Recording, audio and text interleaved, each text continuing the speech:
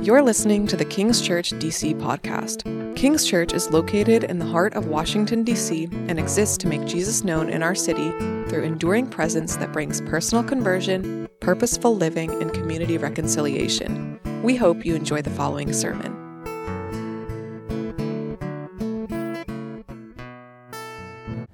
Well, this past week, Al Michaels, the legendary sportscaster, was interviewed by Chris Wallace. See it there on the screen. And during the interview, Wallace looks over at Michaels, and he looks him in the eye. And he asks him to confirm whether or not a rumor that he heard about Michaels was true or not. The transcript's going to be up on the screen.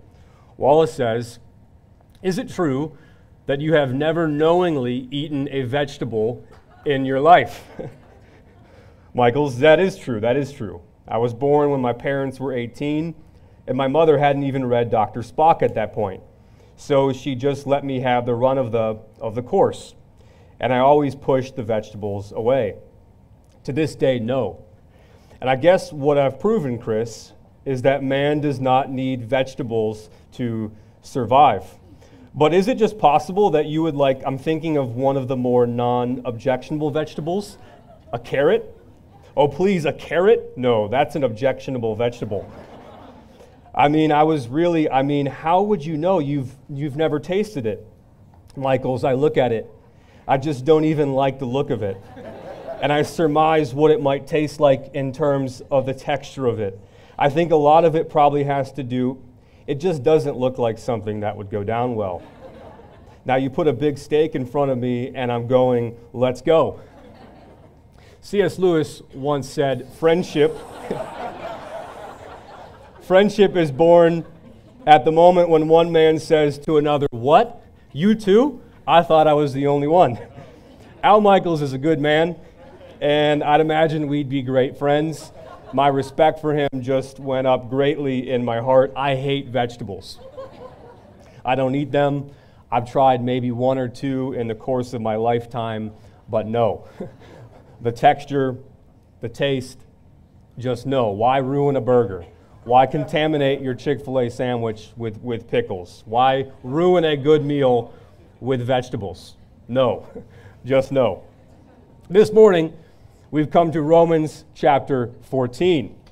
And although I don't prefer vegetables, and some of you perhaps don't prefer vegetables, Romans 14 is not about our surface preferences, what we like or what we don't like, or what we think is better or what we think is worse. Romans 14 instead is all about what we do as believers when our conscience clashes with another believer on an important but not a primary issue. We might say on a non-essential issue, on a secondary issue, or a tertiary issue. What do we do as believers, Romans 14 is going to show us. What do we do as believers when our conscience clashes with another believer on important but not primary issues, on non-essential issues, on issues that don't relate to ultimate things, to our salvation in God, to our trust in Jesus. Not just surface preferences, what we like, the taste of something, what the sound of something. But what do we do, Romans 14 is going to address, what do we do when our consciences clash, our convictions clash with another believer on secondary or tertiary issues, on non-essential issues? Now, what is a primary issue or an essential issue? A primary issue or an essential issue is basically the things that would make us Christians. The things that would make us Christians. Things we see that are perhaps like in the Apostles' Creed. And within the church, there's no debate about these things necessarily. God is 3 in 1. Jesus is the Son of God. He died for our sins. He rose from the dead. He gives us the Holy Spirit. We're part of His church. We live godly lives. We live for His glory. There's no debate about those things in the church. But on a secondary issue, or on a tertiary issue, on a non-essential issue, there's a lot of debate. Now, what are issues that are non-essential or tertiary or secondary? Well, there are issues like, should we watch MMA? What about smoking cigars? When should married couples start having kids? How many children should a couple have? Is it public school? Is it private school? Is it homeschool? Is alcohol okay in moderation, or is it unwise? Or is it a sin? How far is too far in a dating relationship? Should we watch Game of Thrones? Should we read Harry Potter? What about video games? What about debt? Should we celebrate Halloween? Is it one service or multiple services? What about fast food? What about perpetuating the myth of Santa Claus? Christians disagree. I hope there's no kids in here. Christians disagree about these issues. And it can create distance. It can create distance. It can make friendships hard. It can make unity really, really tough. Now, why is that? Because when your conscience clashes with somebody else, the first response in your heart is usually to judge.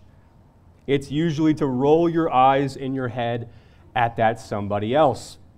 They're wrong. I'm right. They're not spiritually with it. They can't see the full picture. They're legalistic. They're ignorant. Or worse, maybe they're not even a believer. Now, those assessments might be right. They might be wrong. But we do this because our consciences are strong. Our conscience is our deep sense of what we believe is right or what we believe is wrong. It's our deep sense of what we believe is right or what we believe is wrong. And when we're convinced that something is right and we meet somebody who shares the same faith, who says they're living for the glory of God, who wants to live for God's truth, and thinks we're wrong, our consciences can clash. And when they clash, sparks can fly. We know this to be true. Debate can happen. Cliques can form. Walls can go up. But this morning, Romans 14 is going to show us what we should do as believers when our consciences clash with another believer on important but not primary issues. I'll give you the answer up front. It's going to be in my main idea. It's a quote. There it is. It's a quote from St. Augustine. It captures Romans chapter 14 really in a nutshell. It's this: in essential things, unity; in non-essentials, liberty; in all things, charity. In primary things, unity; in secondary or tertiary things, liberty; and in all things, love. In the gospel and its immediate application and implication for our lives, unity. But in things like what should a pastor wear on Sunday? Is fast food good or bad? Liberty. And in all things, love. This is very different, as we're going to see this morning. This is very different than what the world's version of this is. The world's approach to this problem is. They call it tolerance, and we'll see that this morning as well. My points are going to be up on the screen. They're going to also flow right from this text, and they're this. Number one, the weak and the strong. We'll see that in the first two verses of Romans 14. Number two, principles or tips for unity. And number three, costly love. Costly love. Let's look at the text and our first point this morning, the weak and the strong. Verse 1 starts, "As for the one who is weak in faith, welcome him, but not to quarrel over opinions. One person believes he may eat anything, while the weak person eats only vegetables." So the passage begins, and we're introduced to two parties. The one who is weak in faith, and as we'll see, the one who is strong in faith. Now, the one who is weak in faith here eats only vegetables. And the one who is strong, anything. I think my mic is going in and out. Well, hopefully that... Yep, I'm going to swap to the podium. So let's make that work. So we see these two groups. The first group is this weak in faith who eat only vegetables, and the second group is this strong in faith who believe they can eat anything. Now again, it's not talking about surface preferences here. It's not saying if you're a vegetarian, you're weak, and if you're a carnivore, you're strong, although I suppose some of you wish it said that. What it's talking about is conscience. It's talking about conscience. The weak in faith have a conscience that has been formed by the gospel very little. And the strong in faith have a conscience that has been formed by the gospel very much. Let me just say that again. The weak in faith have a conscience that has been formed by the gospel very little. And the strong in faith have a conscience that has been formed by the gospel very much. And the gospel, of course, this morning is the good news of all that God has done for us through Jesus Christ. The good news of all that God will do for us through Jesus Christ. Now, both the weak and the strong believe that gospel. They both know Jesus. They both believe salvation is by faith alone, by grace alone, for the glory of God alone. And both the weak and the strong, they both believe in moral norms. They both believe stealing is sin. They both believe sexual immorality is sin. Murder is sin, and so on, and so on, and so on. The difference is that the weak in faith don't fully see how the gospel speaks to, how it transforms certain areas of life. They say, Jesus is Lord.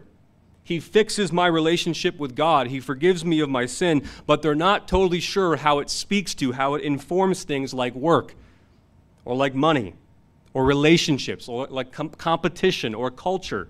For those things, other moralities, family tradition, political culture are often in the driver's seat informing their conscience. Now, in context, you really have two groups back then in the Church of Rome. You have on the one hand, you have Gentile believers, those who were not Jewish in background. They had believed in the Messiah and they'd become Christians. And you also had Jewish background believers, people who were once Jewish, but then had believed in Jesus as the Messiah and they had become Christians. Now, in the Torah, the book that Jewish background believers had grown up with, particularly in the book of Leviticus and in the book of Deuteronomy, there was a long list of foods that were forbidden. They were called unclean foods. Unclean foods. God had given a list to Israel of foods that were considered unclean. A list of foods that if you ate these foods, if you touched these foods, you were considered unclean. Now, the purpose here, yes, was to mark off Israel as special and unique, but it was also to drive home a very important concept. And the concept was this: you can't go into the presence of God without some type of cleansing. Sooner or later, you might accidentally touch pork chops. Sooner or later, shellfish might find their way in your salad. And so you needed cleansing from all the things that were unclean before you came into the presence of God. But what the gospel is all about is that Jesus himself is the one who finally comes in and makes us clean. Once and for all, his blood covers us. He washes away all of our sin, white as snow.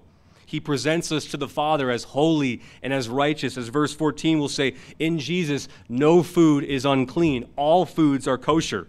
All the food stuff, all the cleansing stuff, all of that dietary law stuff was giving us a picture of what Jesus would ultimately do for us in the gospel, which of course is why we don't follow those dietary laws anymore. Now, why am I mentioning all this? Because there was a group back in the church in Rome, and they believed in Jesus as the Messiah. They believed in the gospel, but they just couldn't shake the centuries of tradition around the food laws. And so when they see other Christians eating meat, eating pork chops, eating bacon, they're not happy. It's upsetting to them. It creates distance. It makes friendships harder. It makes unity really, really tough. Now, why was this happening? Why was this happening? Well, they were struggling to work the implications of the gospel into their conscience. Their conscience was not totally formed by the gospel of God's grace. And so what replaced it in this particular area was a different morality, a morality based on family tradition and the old covenant. And so Paul, like my friend Harry, calls them weak.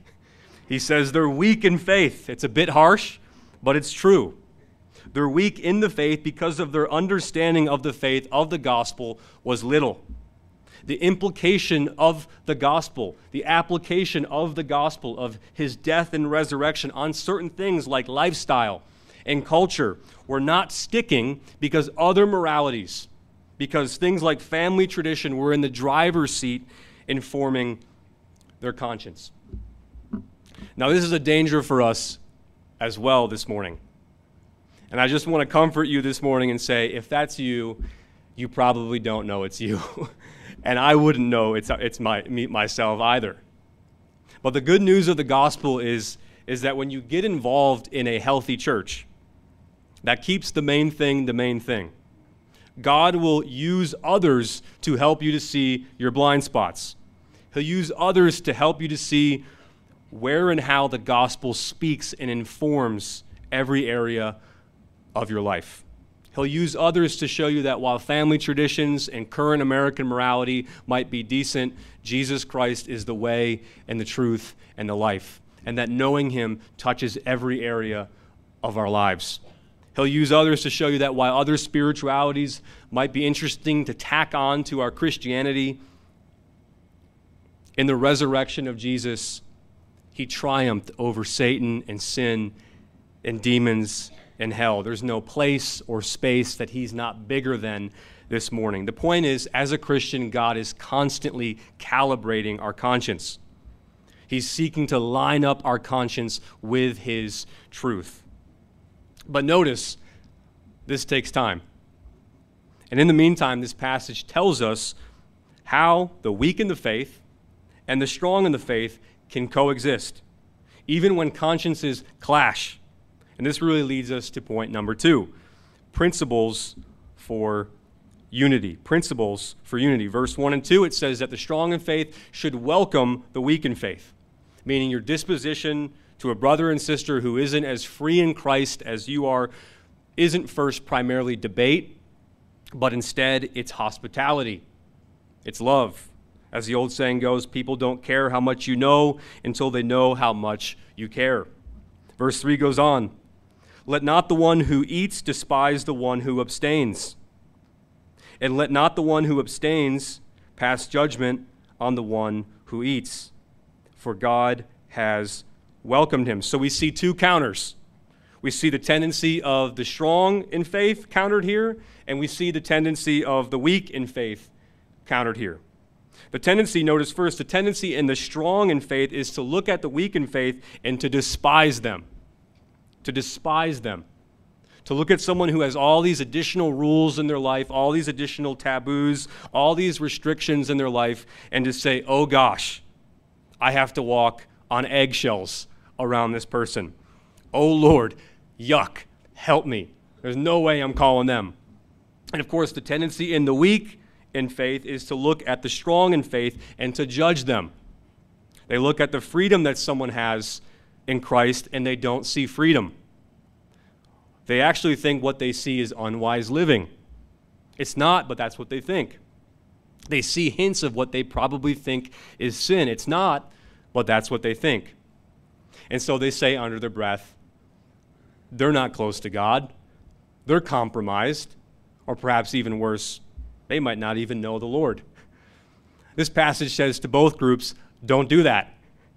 If you're stronger in faith, don't despise someone who's working things out, whose conscience might be easily offended. Instead, welcome them.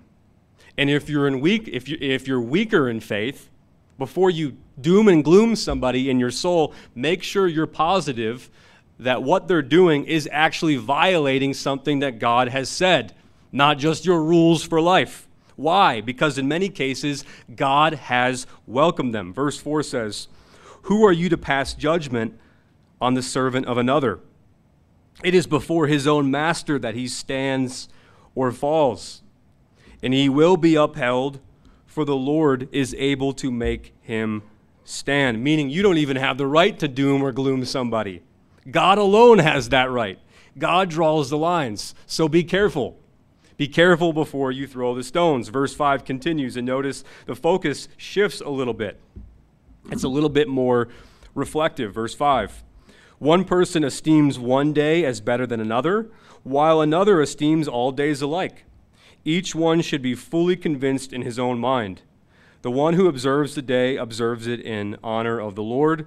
The one who eats in honor of the Lord, since he gives thanks to God, while the one who abstains in honor of the Lord and gives thanks to God. For none of us lives to himself, and none of us dies to himself. For if we live to the Lord, and if we die to the Lord. So then whether we live or whether we die, we are the Lord's. For to this end Christ died and lived again, that he might be Lord both of the dead and of the living. So Paul says here, how do you find unity when your conscience is clashing with somebody else? How do you find unity in the church when there's people that are weak in their faith and strong in their faith, when there's people that disagree on so many little things? And what he says here is you should assume the bigness of God in their life. You should assume that the Lord is real in their life. You should give them the benefit of the doubt that Jesus Christ is real in their life and that they're trying the best they can to work out the implications the best they can. What that means is that wherever they land on a tertiary issue, on a secondary issue, on a non-essential issue, if they know the Lord, give them the benefit of the doubt.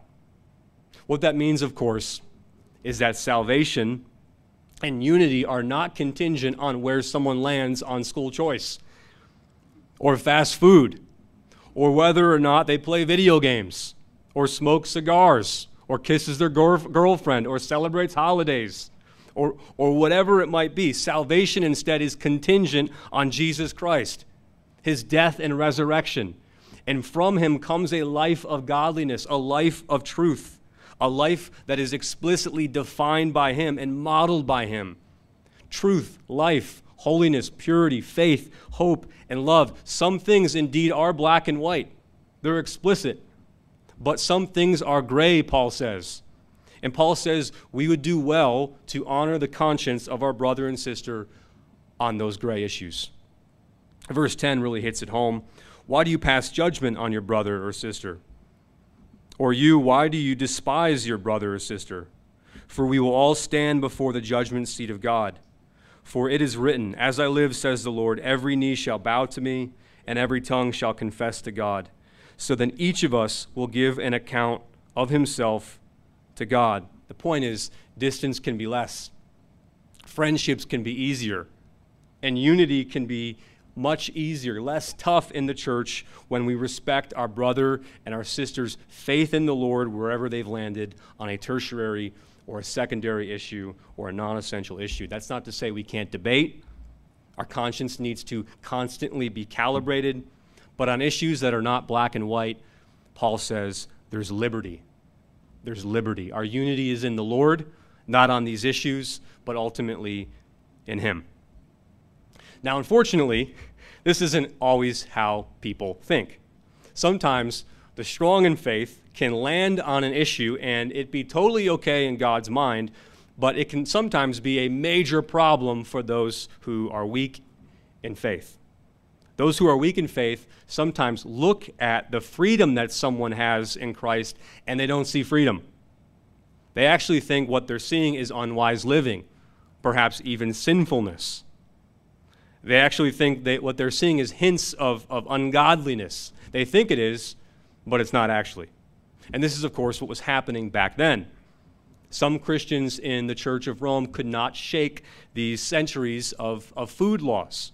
And so when they see other Christians eating meat, eating pork chops, eating bacon, whatever it was, they're not happy. It's upsetting. It's creating distance. It's making friendships way harder. It's making unity in the church harder. So what do you do in instances like that? How do you find unity when consciences are really, really clashing? Well, this really leads us to our third point this morning, costly love.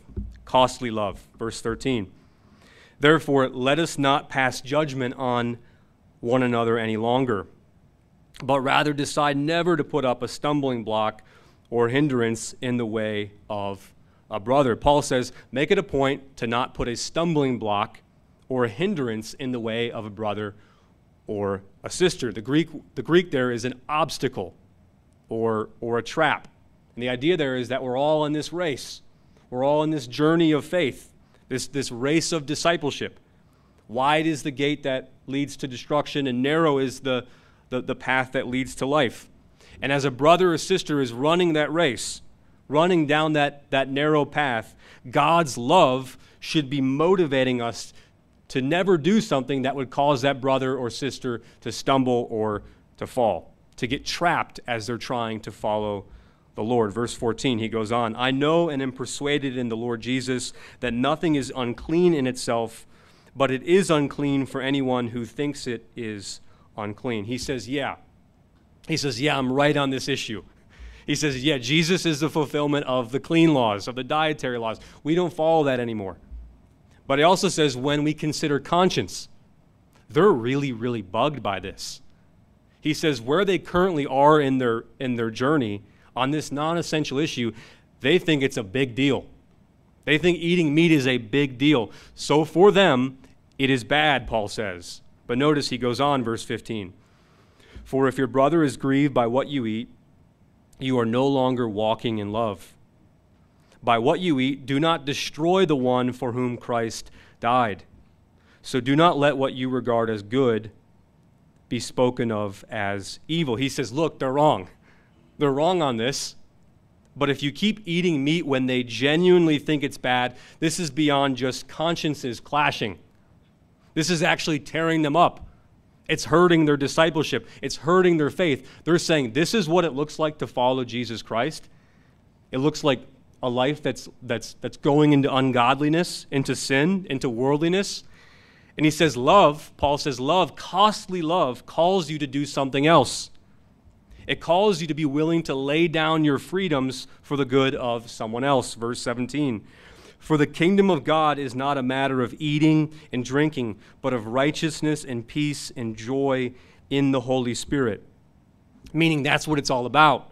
He says, don't use your freedom to eat meat, this tertiary issue, this non-essential issue. Don't use your freedom to prevent someone else from experiencing the righteousness, the peace, the joy that is theirs in the Holy Spirit. Verse 18, whoever thus serves Christ is acceptable to God and approved by men. So then let us pursue what makes for peace and for mutual upbringing, or upbuilding, I should say. Now, this can be really, really tough to apply. And some of you grew up in churches where you've heard this so often, and perhaps it was misapplied.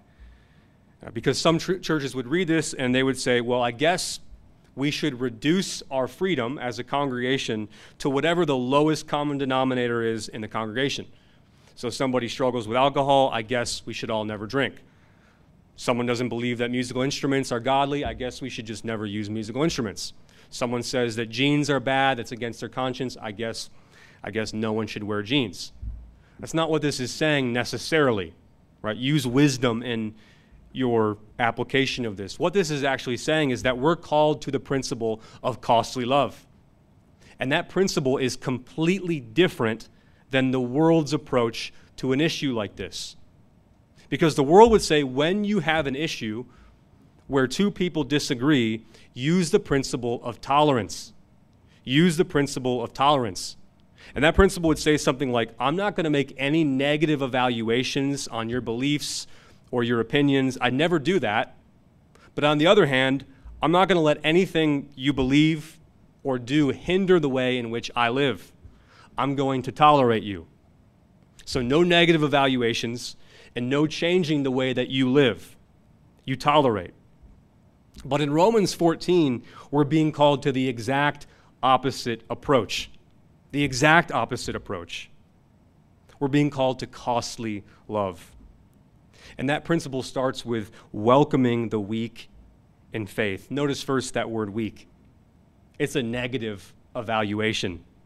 He's calling people weak. He's saying they're wrong. They're in error. He's making a negative evaluation. But then notice he also says, welcome the weak in faith. Some versions, accept the weak in faith. And that word there, welcome, is critical to this entire passage. The Greek word there means to draw in, to open up your circle, to open up your arms and to welcome someone in, to adjust your life, to make changes in order to have relationship with someone who is different than you. What does that mean? Well, it's completely opposite of what the world says. The world says don't make negative evaluations and don't change the way you live for anybody else. But Paul says in love, make negative evaluations, though respectively, not looking down, and then adjust your life in all kinds of ways. if you have to give up some of your freedoms temporarily for someone else's good. Why? So you can have a deeper relationship, a deeper friendship with someone who's different than you. And that doesn't mean you have to adopt their views, but what it does mean is you have to be willing to make adjustments in how you relate and how you interact with somebody else. And this, of course, is the love that is modeled by Jesus Christ. On the cross, Jesus makes a negative evaluation of us. When he dies, his death is saying, you're a sinner, I'm a sinner. When Jesus goes to the cross, he was making a negative evaluation of us. He's saying we're weak. And at the same time, he was welcoming us. He was sacrificing himself, inconveniencing himself to draw us in, opening his circle, opening his arms to welcome us in. He was making space in his life for us, sacrificing so we could be with him. And as we move to the Lord's Supper today, I pray we do the same. That when our consciences clash with other believers on non-essentials, on these secondary issues, on these tertiary issues, we would be willing to inconvenience ourselves for their sake. That as believers, we would see our unity ultimately in him, not on where we are on the particular issues, but ultimately in him. Thank you for listening to this episode of King's Church DC podcast. If this sermon encouraged you, please like, rate, and subscribe to our podcast. For more information on our church and service times, please visit kingschurchdc.com. We hope you will join us again next week.